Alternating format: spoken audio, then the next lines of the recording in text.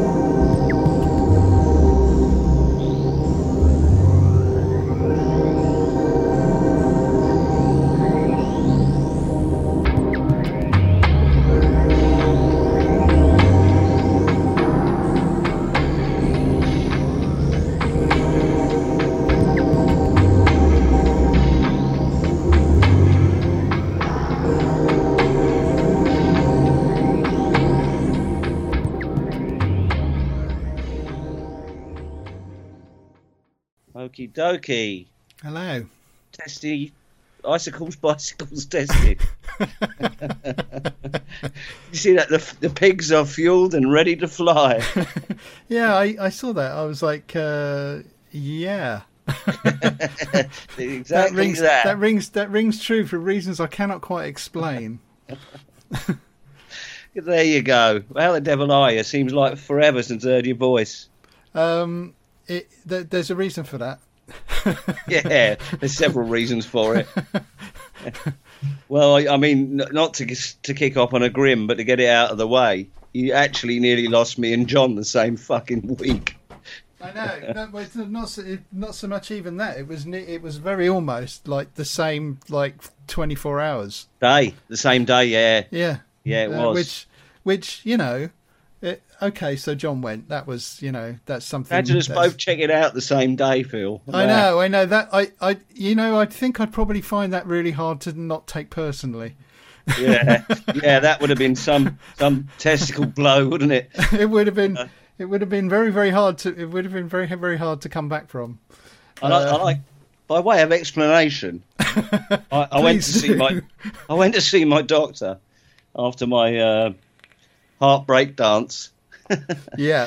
And he said, went to the hospital on the bus after a large and several small heart attacks. Impressive.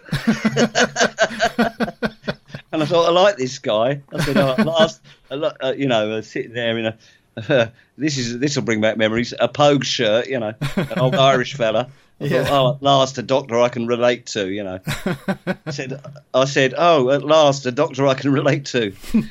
He said, I'll retire tomorrow. Oh, crap.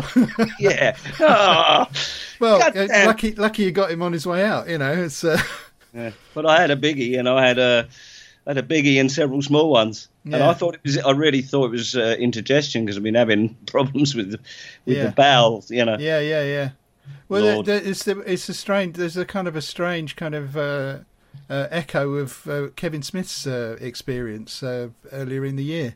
Yeah, where he was like, and it's happens like to other people, It's like the doctor quizzed him and said, "Oh yes, so any history of heart disease in your family?" And he goes, "No. Well, my dad died of a massive heart attack."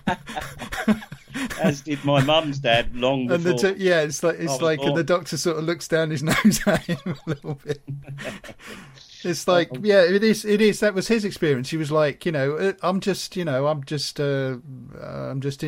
indigestion, or I just ran up some stairs or something, Yeah, I hadn't even done anything. I just got I think it was a long time coming, and I think I had probably a small one after the last Fire Dogs Albert gig. Yeah. A similar feeling, threw up a lot. Yeah. Was poorly, got accused of trying to get out of the carrying. Weirdly enough, hello Jenny Pigeon. It's exactly what happened when I did a massive kung fu kick at a Looney's rehearsal many, many years ago. Yeah. And tore the tendons in my knee. I stood there with Julie and Jenny standing around going, yeah, anything to get out of the carrying. The next day I was in plaster. Awesome. But it was a great story because it was the full Ken Loach. You know, I went up there. I went up there on the bus, walked up the hill, and that was hard. Yeah. That hurt a bit. Yeah. Got in there, waited 6.5 hours in what was a real. Oh man, it was a real Rabelaisian scene in there. A woman sitting opposite me with multicoloured hair going, I've got to have morphine now. I might as well go home. I've been in 3 hours. Clearly a junket, you know. Yeah, yeah. Oh, it was. And you're thinking darkly to yourself, I got a funny feeling this isn't going to go well. 6.5 hours blood test. 8 hours I get called in. Again, an Irish doctor, interestingly, younger. Yeah. Oh, we think you've had a heart attack. We put you on the ECG, and it's hippity hoppity. Yeah, and you're thinking like, this is info that would have been more use to me like a day ago.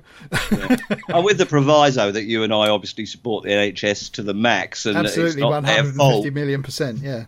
Yeah. I mean, it's staffing. They said it's not even funding actually in the Brighton case. It's staffing, but I had then another 4.5 to 5 hours in a corridor on a gurney without even a pillow, which I had to go foraging for myself to go and steal a pillow and a blanket off another bed, you know. Yeah. And like literally in 24 hours, I had 2 slices of toast, a cup of tea, and then got taken into surgery. Jesus. Hey, then they stuck a chair. I might as well go the full hog. Yeah, go for it. Yeah. It's real. They stuck a tube up my artery in my arm, a little wire. Yeah. They don't put you out. Oh no. Yeah, we see. I was going to ask about that because I thought, how does that work? Is it just kind of bite on this pencil and? It's changed. Yeah, it's changed. A tiny microfilament goes up the artery. They don't do anaesthetic anymore, and they don't open your chest. Yeah. So now it's become almost in our lifetime a routine operation. Yeah. Well. Yeah, in our parents' lifetime, that would have been major surgery and like with Ollie. Fingers. Interestingly, like with Ollie, and I think a lot of us have got it to come. Is and I got a few observations on this, but they couldn't get the bloody wire up the artery in my arm because it was cloggy, and I'm small and underweight, Yeah. So they pulled that out and went in through my groin. Yeah. You're crossing your legs, aren't you? To be honest. Yeah. I was lying there and I was thinking that drug they've given me's had no effect hardly at all. I can feel this a lot, Yeah. Plus the fella, God bless him, who was standing by my legs was playing like congas. I don't know if he was nervous or what. He was like playing like congas on my testicle. Him going, lie still. So I got quite stressed, Yeah. And I can feel this quite a lot. And I could see it on the monitor, which has great. Yeah, I'm not sure that's entirely a fucking brilliant idea, to be honest. To give you like visual feedback of something that you think you feel. Well, in theory it is if you're fucking Clark Kent, Yeah. You can just lie there and watch your own internals, Yeah. I did it with the colonoscopy. Yeah. That relaxant they gave me worked. That little sort of Blue Cross clinic they sent me to because they couldn't get me in an NHS was marvellous, I've got to be honest, and free. Yeah. And I sat there and I had watched them looking around in my own bowel, and it was great, and everybody was happy, and it was lovely, and I never felt a thing. Yeah. This is a different ball game though, archery, Yeah. But anyhow, they went through the groin and ran out of time, so I didn't get the stent. Yeah. So now wait until December, knowing exactly what's going to happen. Yeah, that's a tricky one, isn't it? It's the worst case scenario, which is always, I'm so used to it now, Yeah, one worst case scenario after another since fucking as long as I can remember. Yeah, well, that's the thing. That's the thing. It's like it's a bit like that Monty Python sketch, isn't it? Where he says he keeps getting hit in the head by the ball, and then he says, "Of course, I was getting used to it by then." Yeah, that's right. Yeah, it's like they say about hell, isn't it? after a couple of years, you're like, meh, it's warm. You know, what do they do? You know, the limits of imagination. In the end, you're like, needles under the fucking fingernails again. Yawn. Yeah. I must say though that I went to Mrs. C's funeral, name checking Mrs. C there. Yeah. Handily. Yeah. And it was on the way back from there. And you can underrate a funeral, and you've just been to one of her beer bars, of course. It's not nothing. It's not nothing it's for not sure. Nothing. It's nothing conscious. No, absolutely not. It's 100% a trip out. not. You know, superficially, it's a trip out, isn't it? Yeah. Internally and subconsciously, it's a big one. It's a biggie. Someone, as John was with you, and and with you too, to an extent too, as well. Well, weirdly, because we worked together in Free and Easy in '76. Yeah. No, I hadn't until you brought that up. I'd completely forgotten about that connection, and I know you'd sort of reacquainted yourself with him a lot more sort of recently. But I didn't realise you knew him before I did. Well, yeah, weirdly, and I boldly stuck up for him because he was a real Timothy Hunter. Oh, all right then, Harry Potter sort of kid. You know, and me and Andy did kind of throw our wings around him. Yeah. We took to him, you know, and we thought, well, he's a bit of a sort of... I'll tell you my memory of John, and my first memory of John was him coming in and saying, I've just seen Close Encounters. What year is that, Phil? 1977. There you go. Early 77 it must have been, I think. 77 or 78. Yeah, he came in and he went, I've just seen Close Encounters. Wait till you see the mothership at the end. And that was, not my first. I'd known him a while then, but that sums him up really. You know, wholehearted.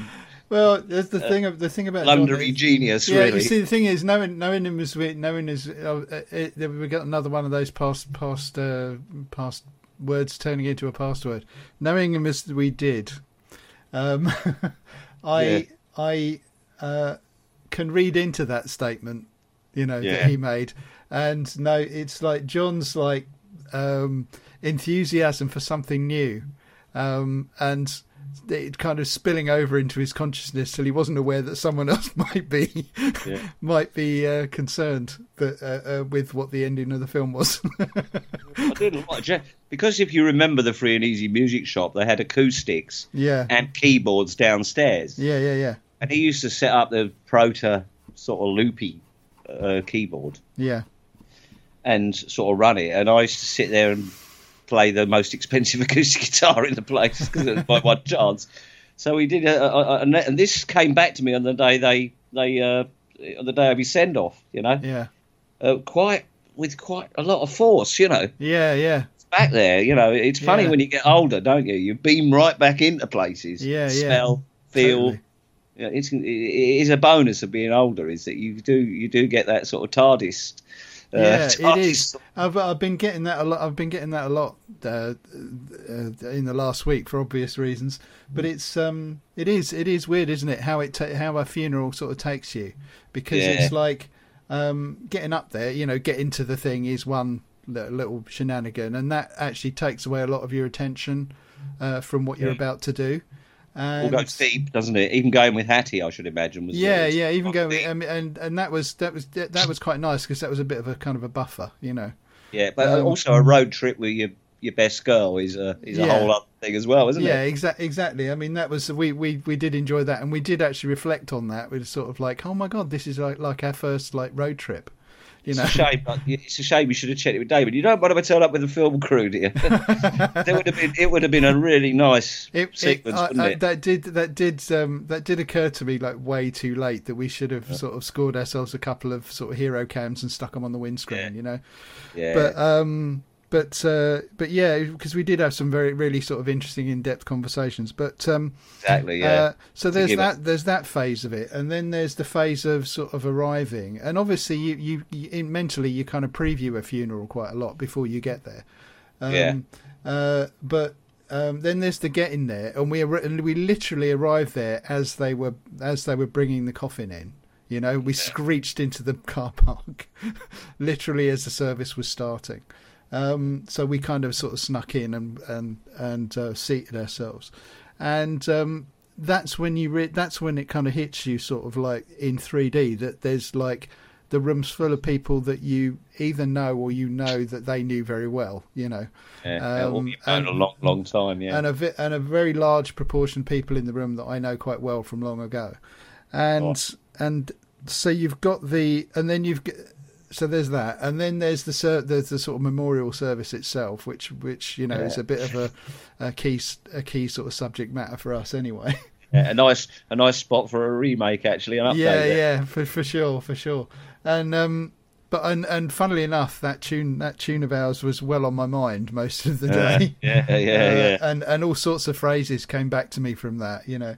Yeah, they're lighting up as they view the flowers. Yeah, exactly. The good exactly. one. I mean, best ever opening lines, isn't it? Yeah, I know. But there's so many lines in that I sort of knew the truth of, sort of intellectually.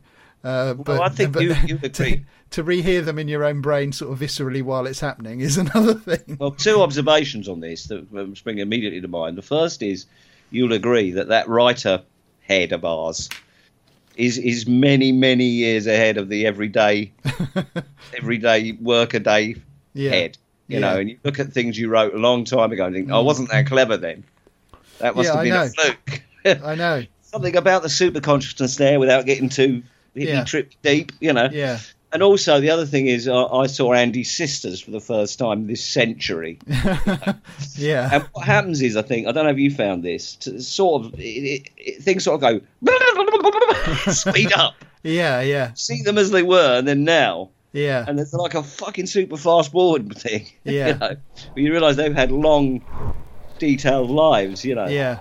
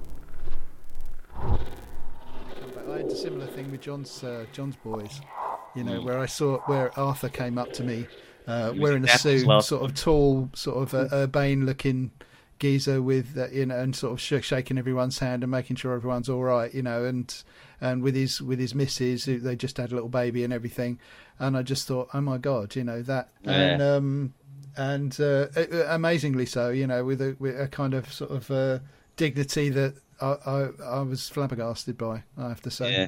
But we walk on the roof of the depths, and funerals remind us, don't they? Yeah.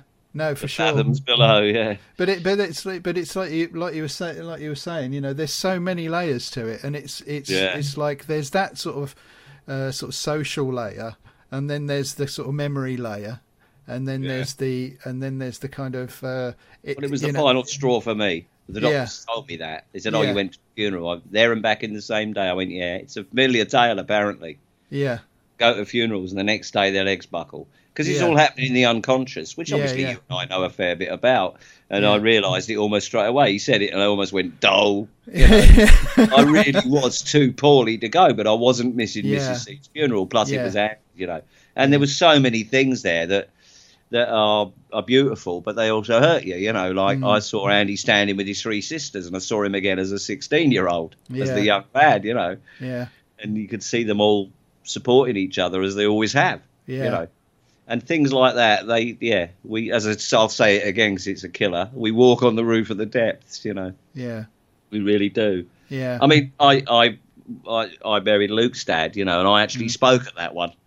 And like a fool, because we talked a fair bit before he checked out, Jay, and I, just as a quick note, it's my youngest son's brother by another father. Yeah. And he died really suddenly. It all rushed up on us quickly, and but we'd sort of made peace and got on quite well towards the end, and had quite a few conversations in my kitchen in Brighton, and he'd said, "I really want the end played at my funeral." Talk about dark humour, you know. Yeah. They wouldn't. The vicar said, "No, we've got a policy. We won't play. It's too dark, you know, and it's too nihilistic and so on." Yeah. So I got up Interesting to say, they have a policy about that. This they did there in the Brighton crematorium. Yeah. But I got up and quoted it. I said a few things first. Yeah. We made peace. We talked about football a lot. Yeah. It's quite hard to sit there and see our 3 boys all sat there in suits, you know. Yeah. And then I went, "This is the end. My only friend," and started quoting the first verse, and man only just made it through, you know. Yeah. And then they applauded. You know. I do look, there was a moment, there was several moments in John's memorial where it felt right to applaud. Yeah, like everyone was like, you know, another memorial service line, hogtied by their fear of desecrating the occasion. Yeah. You know, it's like everyone sort of held back, applause. But at the end there was some applause. You know, there should be applause at humanist funerals. Yeah. That's the bottom line, and we've got there. That was worked our way towards that nicely. But I got to anyway. I'll never look into your eyes again. Yeah. And the end. And I almost wish we'd filmed it because I do think it was one of my greatest performances. You know? And it all really meant something. I really meant, and it suddenly hit me. Wow, this is deep. Yeah. You know? This is the stuff. Yeah. And I got, I don't know, literally, you know, 50 odd messages on Facebook saying what a day, what a performance. Yeah. But of course, you know me, I was outside smoking afterwards going, blew the vicar off. And I almost got into that thing of gigging, you know. Yeah. He was a lovely fella, by the way, and a great guy, and what a job. Yeah. You know, he does it every day, you know, and without any sort of recourse to get sick. I've got a lot of respect for, you know, professional celebrants, you know, of whatever label, you know. Well, you've got I'd be so bold as to say a sentimental almost protectionist view of people, the right kind of people of faith, you know. Yeah, no, absolutely. You're going to die, ha, and I'm not. Not that type of people. No, not those buggers. No, the ones. I favour a much more sort of real person of faith whose job is other people.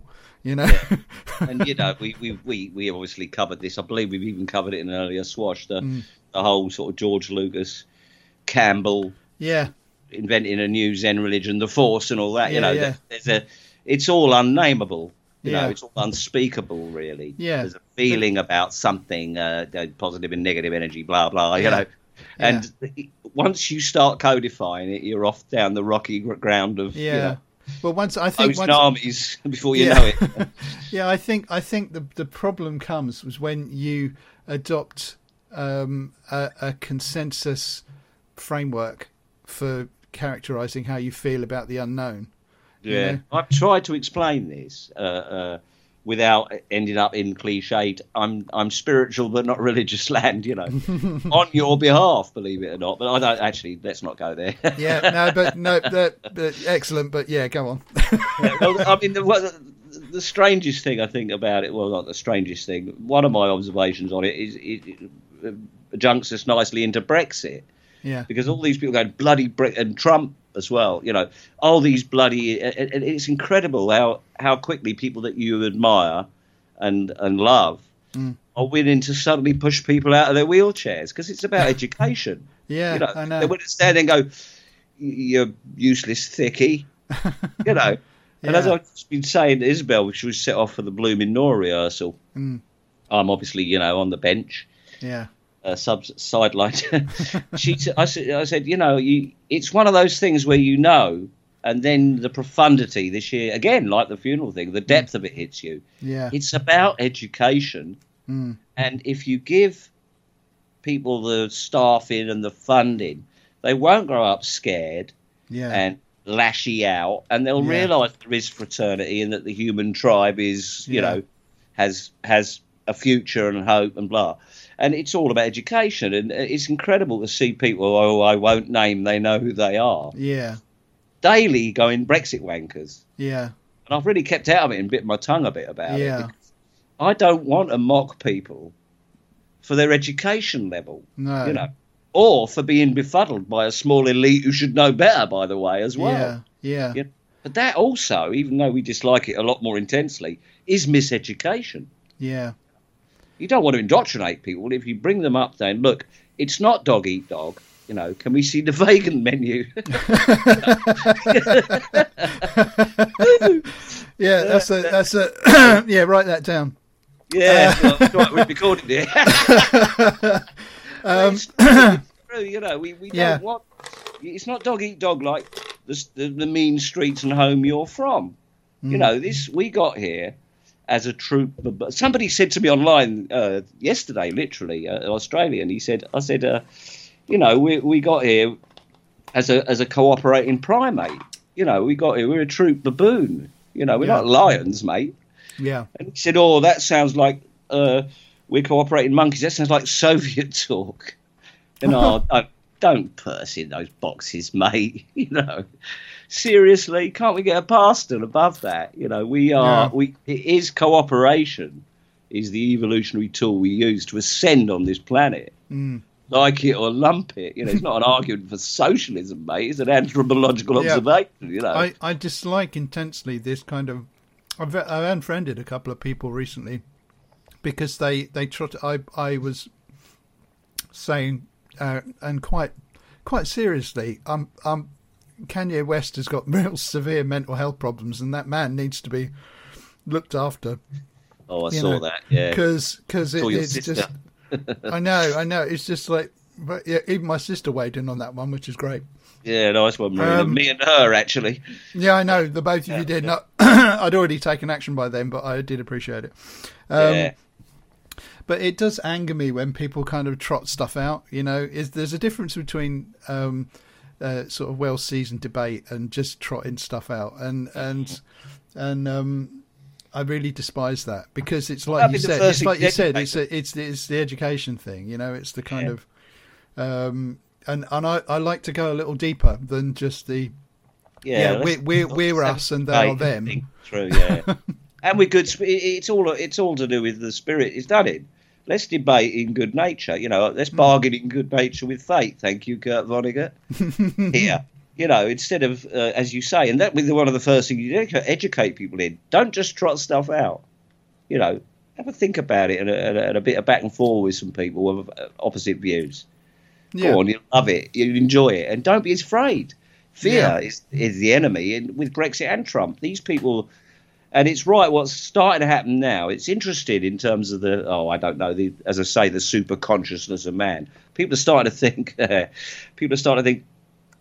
well, why do all these people feel so disenfranchised by their leadership and so, marginalised and not listened to and ignored?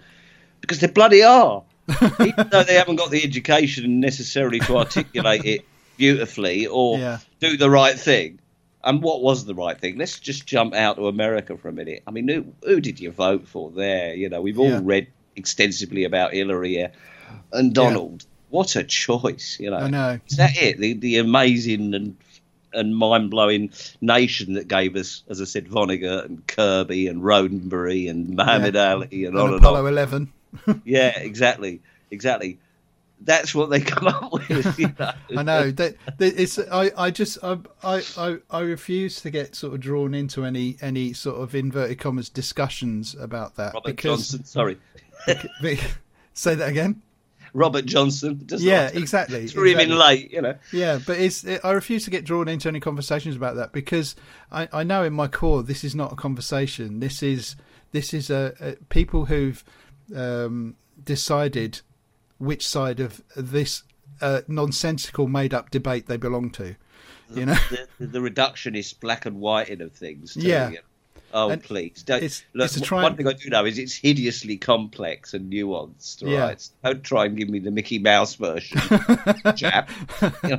But that's how bad it's gotten, you know, that's how you know, it's very easy to trot out words like media and I'm not, you know. Sheeple. You know, it's very. Can we go through the rest of my life and not hear that again? Or Brexit? Yeah, I mean, when you and I said that like 20 years ago, it was funny. It was funny, yeah. We didn't know what we'd done, and we were laughing about it. We were laughing about it, and then we stopped laughing when when it actually started being something that newspapers will print. You know. Yeah. I'm tempted to. Go on. There's a responsibility to mankind. It's not just like, oh yeah, the press has a responsibility to the public. Bollocks to that. The press has a responsibility to mankind to not misrepresent us or any sort of subdivision of us for the benefit of themselves. You know, i.e., profit. And I'll tell you what I'll do. I agree entirely with that. Sorry, we tend to jump ahead of each other a bit. That's assumed. Go on. Yeah. I'll read my answer to the fellow who said that Soviet thinking. We're cooperating monkeys. You know, go on. You reject God, then what do you believe? What you're replacing it with? And I said humanity, and he said, what does that mean? I'm pretty pleased with my answer. What does humanity mean? There you go again. I'll be a bit nonplussed by that. It's like, what? Here's my answer, though, which I am actually proud of. Yeah, go for it. I believe we're fated to transcend based on studying history. Although destructive and divisive, we've also got here by cooperating as a group primate. As although we elevate and exemplify the individual, we genuinely took a woman and children first option, or we wouldn't be here at all. Progress is glacial, but every flag and every god passes, and the human tribe goes on. What was left in the box, Pandora? You know? And I thought, and then I went, peace, brother. And I went, yes, punch the air. Because every now and again, you're backed into a corner, and you know, what's the word? Crystallise your view. Yeah. You know? All those moments, I think, come out of when you're in a conversation with somebody who's clearly a little bit dead inside. Yeah, but it happens a lot in the swash, doesn't it? I listen to some of the old ones quite. Yeah, I think there's moments that those sort of eloquent moments come out of the point in time where you and I are in a conversation and we throw whatever is in our hand to the ground, regardless of cost. Are they touring again? Regardless of cost, and we say, I'm not having this, and you say, okay, I'm going to engage with this, and I'm going to give you the best shot.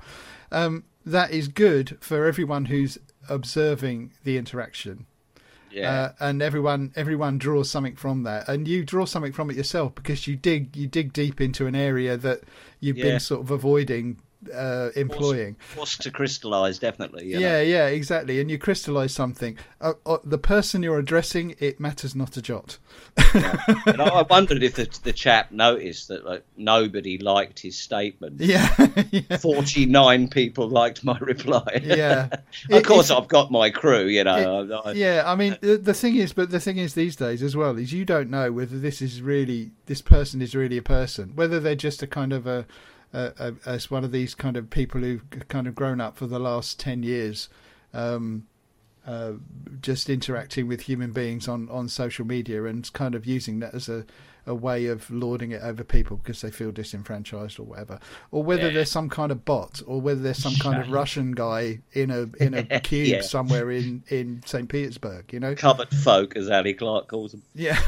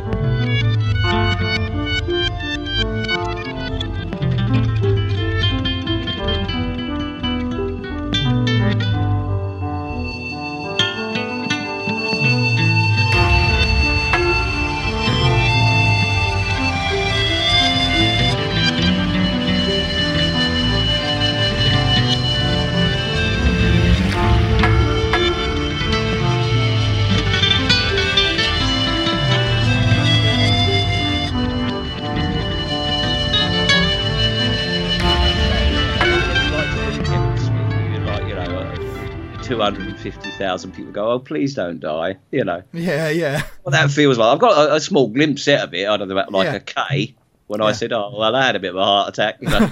And everyone's like, whoop. Yeah, I know. And I just wondered what it must be like to be a Kevin Smith, you know. Yeah. What must it be like to be a Kanye West? Because I just think he makes it up as he goes along, and he is a creative bloke, and you know, the albums contain stuff that make you sick a little in your mouth, but also stuff that make you go, yeah, nice, I've done that, or you know, I've tried that. And so it's hard to resist pushing him out of his wheelchair, isn't it? You know? I mean, that's the thing, though. He's a creative person who's been kind of like under supervised or under encouraged by the right people, and over encouraged too by the wrong people. Yeah, exactly.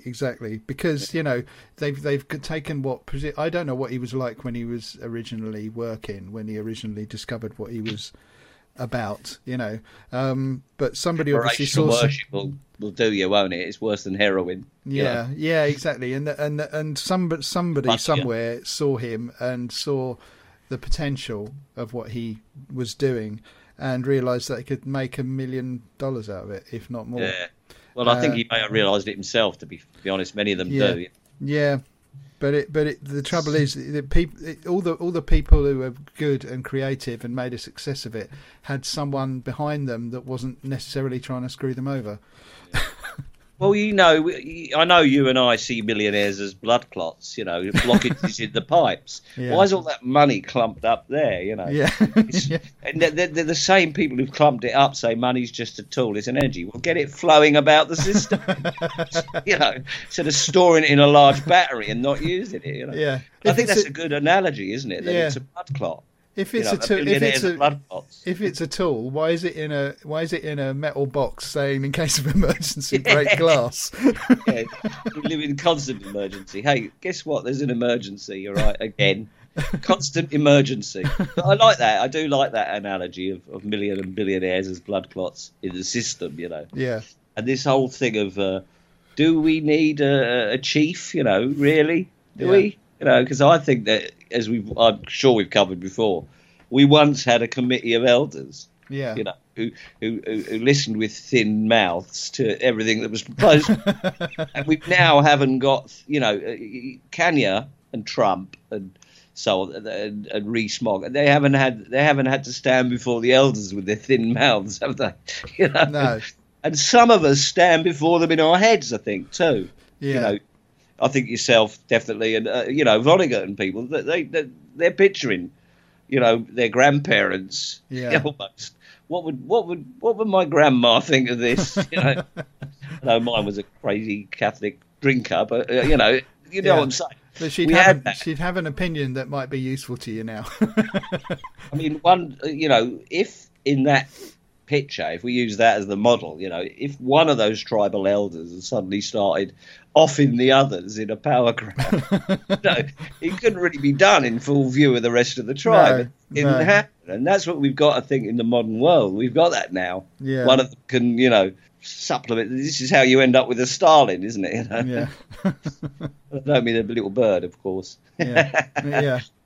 But it's a whole thing of getting old Russian pictures and putting a Stalin in there. Sorry. Yeah.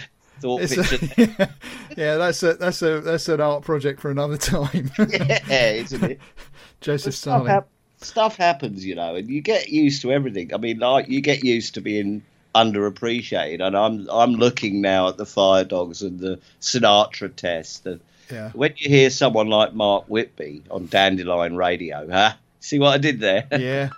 Who is an absolute exemplar of the John Peel, I'll play everything that's got a bit of a spark in it. I love everything. Yeah. It isn't commercially, you know, rigged or whatever, you know, isn't aimed at markets. Yeah.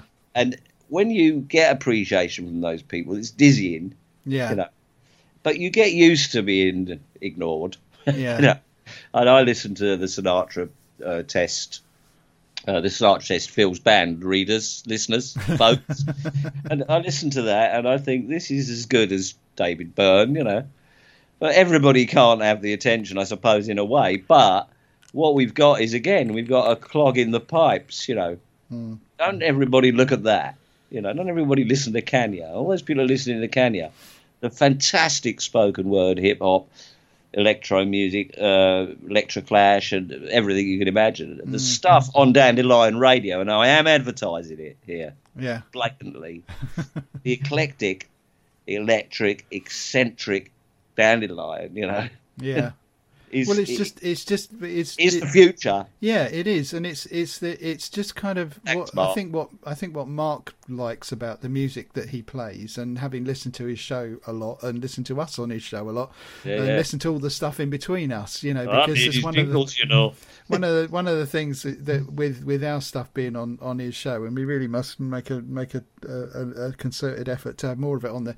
But as I listen to a lot of things which I wouldn't even start listening to, you know, because I'd hear about it and I'd think, well, I don't know, is it any good? I don't know. But when you're kind of sat there and you're having it kind of streamed at you, you sort of go along with it a little bit, and it's just fizzing with ideas and sort of noise, fantastic, you know, sort of, and there's not enough. Used to be, There's not enough. Exactly. There's Ironically. not enough noise. Mission accomplished, really, there, I think. Yeah, but actually, having said that, he's paid my best mates, my son, 3 or 4 of my projects, my partner's music. And so I am sort of biased. But I also have got the unbiased view that they are all top artists, you know, top creative people. And create. Yeah, that's your mantra. And I always think, and this is the absolute truth, I always think everyone else is so good. Yeah. You know, I really do. I mean, with the thing that Neil March has done with Demerara Records, on this Spanishing Point compilation. Yeah. There's me and there's the Mighty G playing nylon guitar. And I think everyone else sounds really great. Yeah. and I'm sort of getting away with it by even being included. I think the name of the Sinatra test by a whisker nearly ended up being the imposter syndrome. Yeah, well, he did the imposter, Elvis Costello. Get well, Elvis. Yeah, he did the imposter. So yeah, but it is. I share your view in that. I listen to the shows that the Sinatra test stuff is on, and I think my stuff is great until I hear what is before it and after it. And blokes I think, from Africa, you know. Yeah, and you just think, wow, I'm doing some interesting things, interesting to me, but I'm part of a sort of a continuum of stuff, which if I didn't listen to this show, I wouldn't know existed. Well, you're like me, I think. I know you are. Not I think. I know for sure you're like me. That's what you want. I mean, you're too old now, and not too old, but you're at the point now where you can't be bothered to pose. Yeah. I want African, followed by a guy in his bedroom in Slough who's done it on a PS4. I want, a bonkers woman with an acoustic, followed by a, I want that.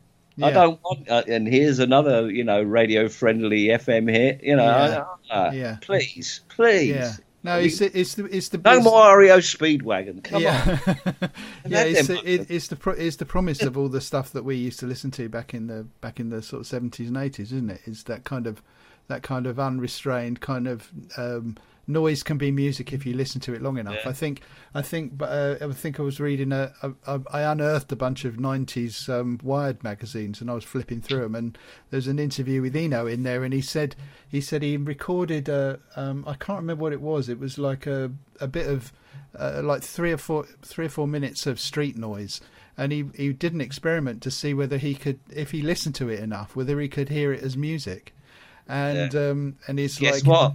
And guess what happened next? He basically listened to it every day, or like 2 or 3 times a day, and he got to the point where he said, "Oh, hang on, there's that bit with the car. Hang on, let me listen to that." And he'd be like listening into it, and he'd enjoy it as sound, because he'd heard it before. Psst, Brian, guess what? Music is sound, and vice versa. But he was one of the first to make that statement. Really, I'd say. He was one of the first people, I think, who was in a position to say it to more than me or you. Well, I mean, clot thinking, because of course we're all in a tradition. Yeah. And so, this whole thing of, he was first. I said it to you earlier, and I thought, no, I think I'll abandon that thing. I like it. It's nice, and it's fluffy, but we were one of the first to do a blog, in a way. We put a swash up when, before since the beginning of recorded time. Yeah, exactly. I mean, isn't Doctor Who good? Oh, she's killing it. What's her name? You can remember. Jodie Whittaker. Oh, she's doing really well done, Jodie. Go on, girl. I'm looking forward to. I'm enjoying what she's doing, but the first little bits are always a bit. They haven't quite sort of got their sort of the core of the character down.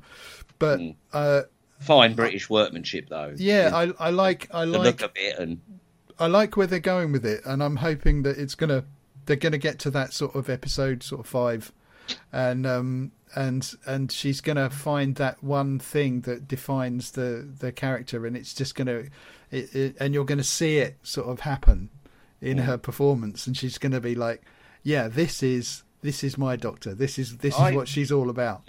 I accept the sort of pantomime hokum element. Oh yeah. I think we do that really well, and you see the Beatles films, for example, and there are things, and I mean, you and I have got multiracial families. Yeah. And we haven't got a racist bone in our body. We realise it's just silly. No, racism's just silly, okay? Just beyond silly. That's our definitive statement on that. Yeah, on that. But having said that, there's stuff that makes you proud to be from this little island that produced Shakespeare and produced Lennon and produced, all right, Misty and Roots. I met one of them, by the way. I'll get to that. And and I think Doctor Who does that, and I think this one did it for me surprisingly more than I thought, which was, they're good at this. These boys and girls have done good here. And I mean, it puts across the multiracial cast, the modern, the feminist thing, and it's not too clunky and heavy-handed. I've heard a little bit of criticism of that. Oh, stop. Yeah. Can we just have it happening? And not really point the finger at the sort of, well, you know, but no, just enjoy it, you know. Yeah. Got echoed there. It is what it is. There is occasional the noise cancelling flips out every once in a while, but yeah, there is a obviously this is Doctor Who we're talking about, and so the audience for Doctor Who can be difficult, shall we say? Yeah, they are purists, some of them, and but I peel it back to, well, you know, this show even now is not really aimed. They have to pander to the Whovians. So I'm going to get some stick for that. They have to pander to the Whovians a little bit, because stick will do you the world of good, mate. Because they do, you know, because that's a really large part of their audience, and they're kind of ongoing. Sort of, you know, it's horrible to say, but they're ongoing like revenue stream, as it were. Yeah. But in its essence, it's a Saturday night, actually now Sunday night, which is something that I haven't seen a lot of people talking about. It's shifted to Sunday night, which is a bit. It feels okay, actually. I think as a film. I'm not really bothered. I watched it in lieu of Dirk Gently and Maniac and things. Yeah. A romp. You know, you don't always have to philosophise. You don't always have to. It doesn't have to be. It doesn't have to be. You know, Solaris, The Matrix, or you know. Can't all be Bergman. Hello. Yeah. It's like me. You know, a good example of that is I do the cartoon onesie. Yeah. And the velocity art. Yeah. And then there's other stuff that I ponder and, you know, tweak and angst over. Yeah. And that's it. You know, there's as many working methods as there are artists. Yeah. You know. But there's masterpieces to be had. By reach, you know. even. Yeah. You know, there's masterpieces to be had. Yeah, exactly. You have different ways of working, don't you? Yeah. And it's true. Yeah. And something I think did first come up in a swash, which was, you know, there's no better or worse in art, just different. You know, one of the great sentences we generated. Yeah. Don't know which one of us said it, and we don't care. Yeah.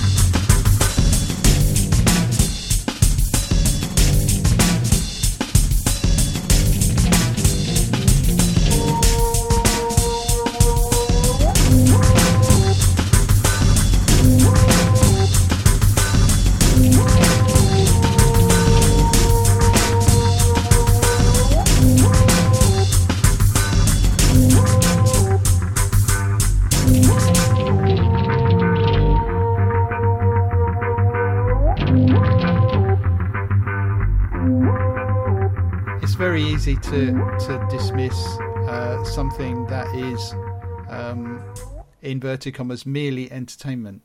Yeah, I mean, you know, that's a good way of putting it. You know, this feels true for me today. Tomorrow, who knows? Yeah. You know, tomorrow never comes. Yeah. Oh, I don't know where that's from, but it's a good one. It's a good one anyway. Yeah. And the more of them, the merrier, really, isn't it? Yeah, it's true. It's true. I'm glad we got. Just to quickly backtrack, I'm glad we got Dandelion in, and we really should urge people to be. Yeah. Well, you know. Yeah, but I mean, nice. aside from anything else, they've been incredibly kind to us over the years and given us a sort of a platform and a much needed kind of shot in the arm of we can be as obscure as we want to be, and get a bit of play to quite a lot of people, you know, which is, and actually Mark did say when we sort of were talking about the last session, he said seriously, he said, pull out the stops. He said, I don't care how you know how far you go, you know. And that was really a lovely little sort of brief, if you like. I'm glad we've name checked John Malloy and Mark Whitby. It seems like even by accident, you know, the good guys get their due, as it were, to some extent. They've been important to us, you know. God bless them, I say. Yeah. And absolutely. Mrs. C. You know? Yeah. And Mrs. C. And I think also, I mean, I found out today that that little film I did the track Desert Headed for, but I did with Mark J. Birch. Yeah. About the Thai boxer who'd been a really naughty criminal drug dealing sort of guy. And he got himself into a certain discipline of Thai, and you think, oh, this is going to be a violent, punchy sort of thing.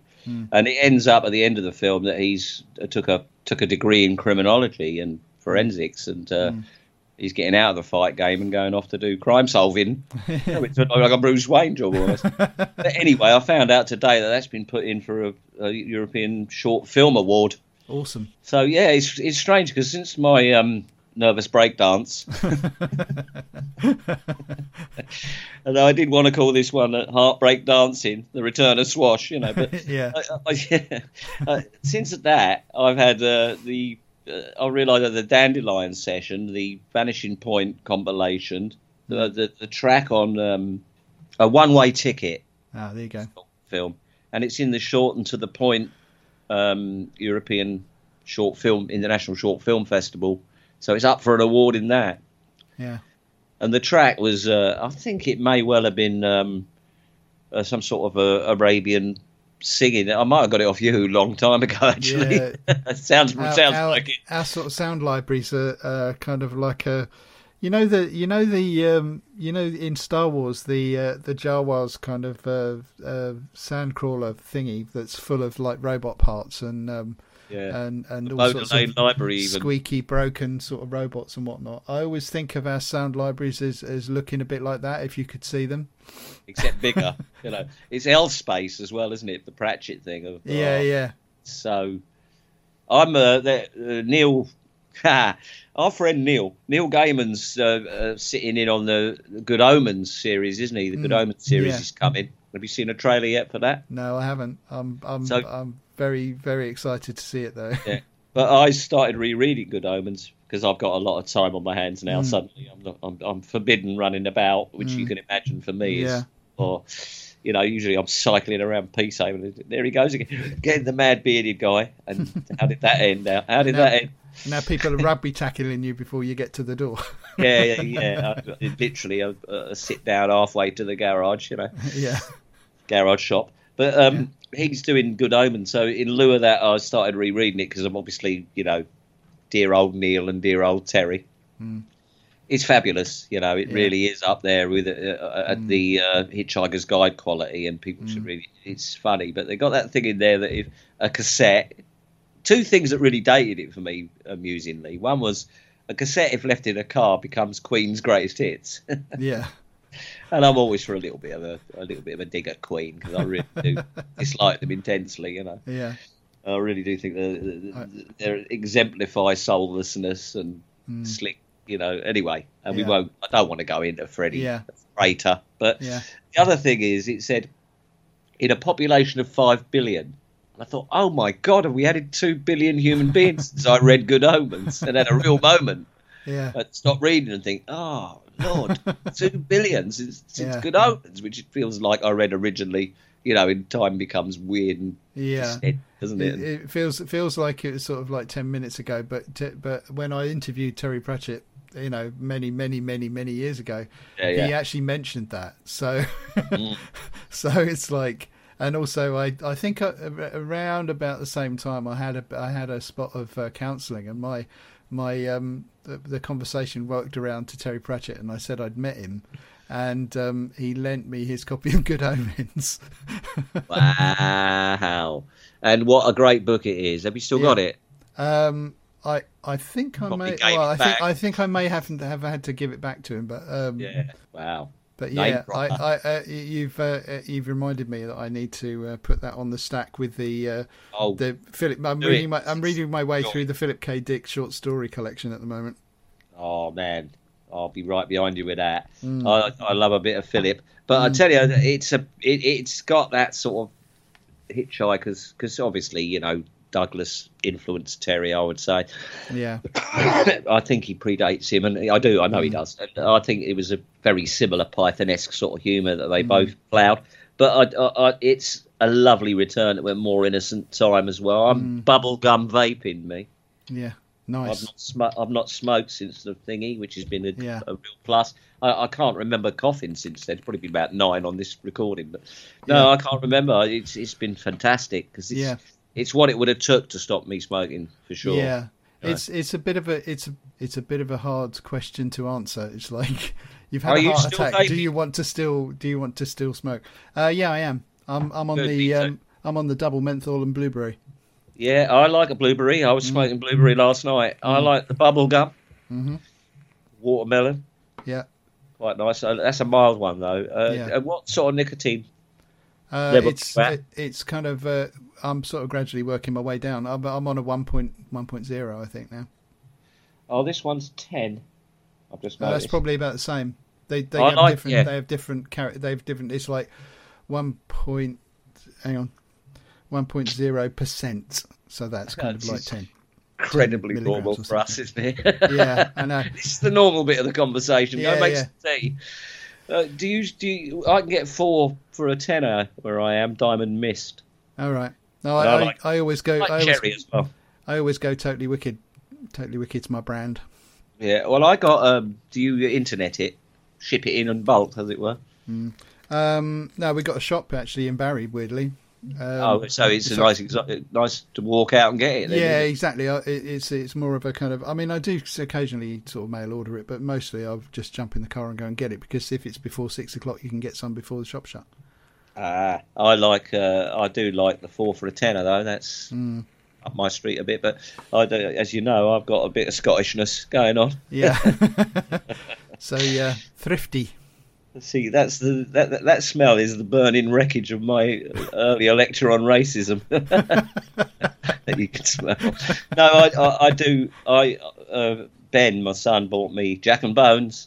Yep. Bought me a brownie, a large bottle of brownie flavoured, and I don't get on with the creamier ones. Don't get on with the chocolatey ones. No, they seem like a really smart idea when you first get into it, and you think, oh, I like a bit of chocolate, you know. But do you like a bit of chocolate like incessantly all day? Yeah, and the answer to that 2 question or 3 is good.